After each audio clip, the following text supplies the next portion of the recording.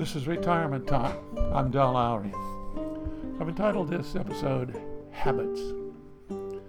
My father-in-law always drank a beer before dinner. Said it was a habit. Couldn't stop. Didn't want to stop. He got me started, not drinking beer. I got started on that one long ago, all on my own. He got me started having one before the evening meal.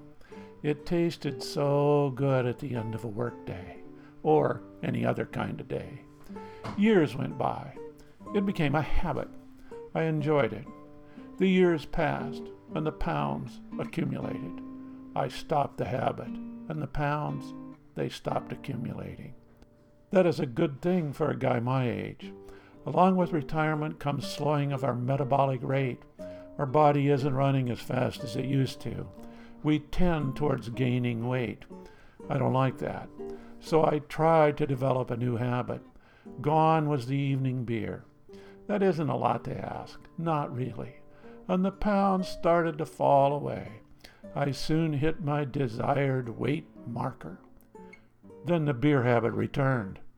However, this time, I made up for it with changes in my food intake. That beer habit returned, but the weight did not. I think it was Aristotle, or someone of that stature, who said, "We don't have good habits because we're good, but we are good because we have good habits." That line sticks in my mind from somewhere in the past. I sometimes get it confused and have to think about it, but it is worth memorizing. We don't have good habits because we're good, but we are good because we have good habits. Retiring is a time of change. We're forced to change our routines or habits and the concept of who we are. We can become someone different than whom we have been. Which direction will we go? That's the question. I always think of exercising when I think of habits. Those of us that exercise regularly know that once the habit is established, it's a hard one to violate. We have to have it on a regular basis, a daily basis. Of course, we all know that exercise is good for our health. Articles in the paper report endless studies that support the practice. Advertisers appeal to this basic truth constantly. We hear people saying, "I need to," or "I know I should," but always referring to exercise. It doesn't seem hard or difficult to those that have developed the habit. Over 30 years in our house, when the clock strikes 11 in the morning, everything is just dropped. It's time to bike, row, lift weights, go for a walk, something where we're moving.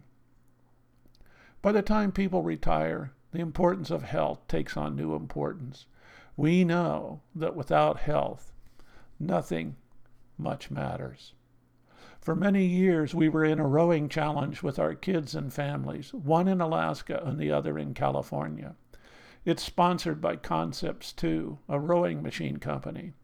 We all bought these things years ago, and every January, the company started the year off with a rowing challenge. It's the Big Dippers, Alaskans, versus the outsiders, people who don't live in Alaska. The race would heat up.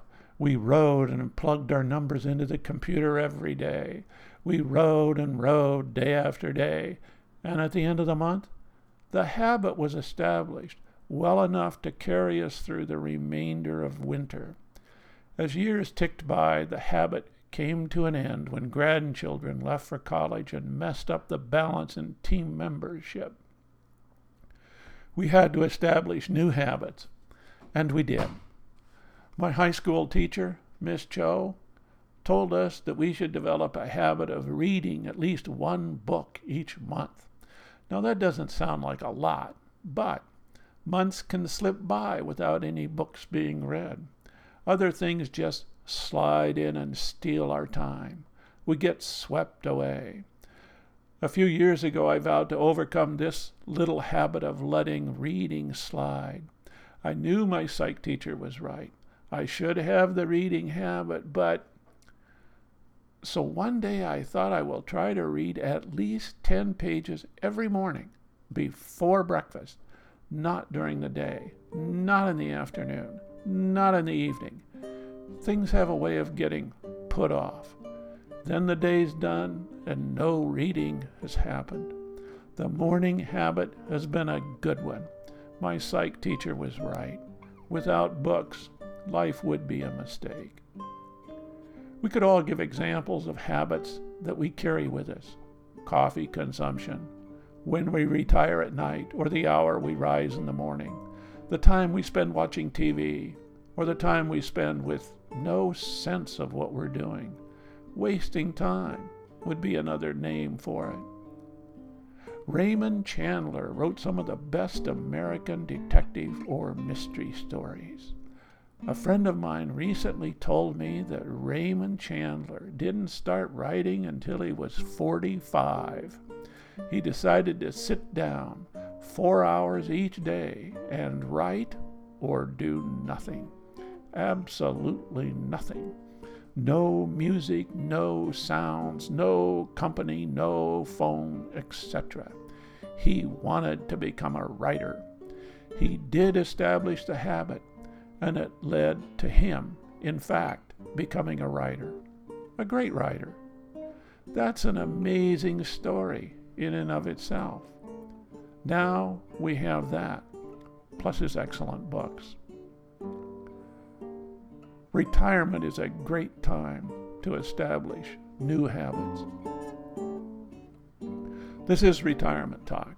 If you have questions, comments, or suggestions, contact Del at retirementtalk.org.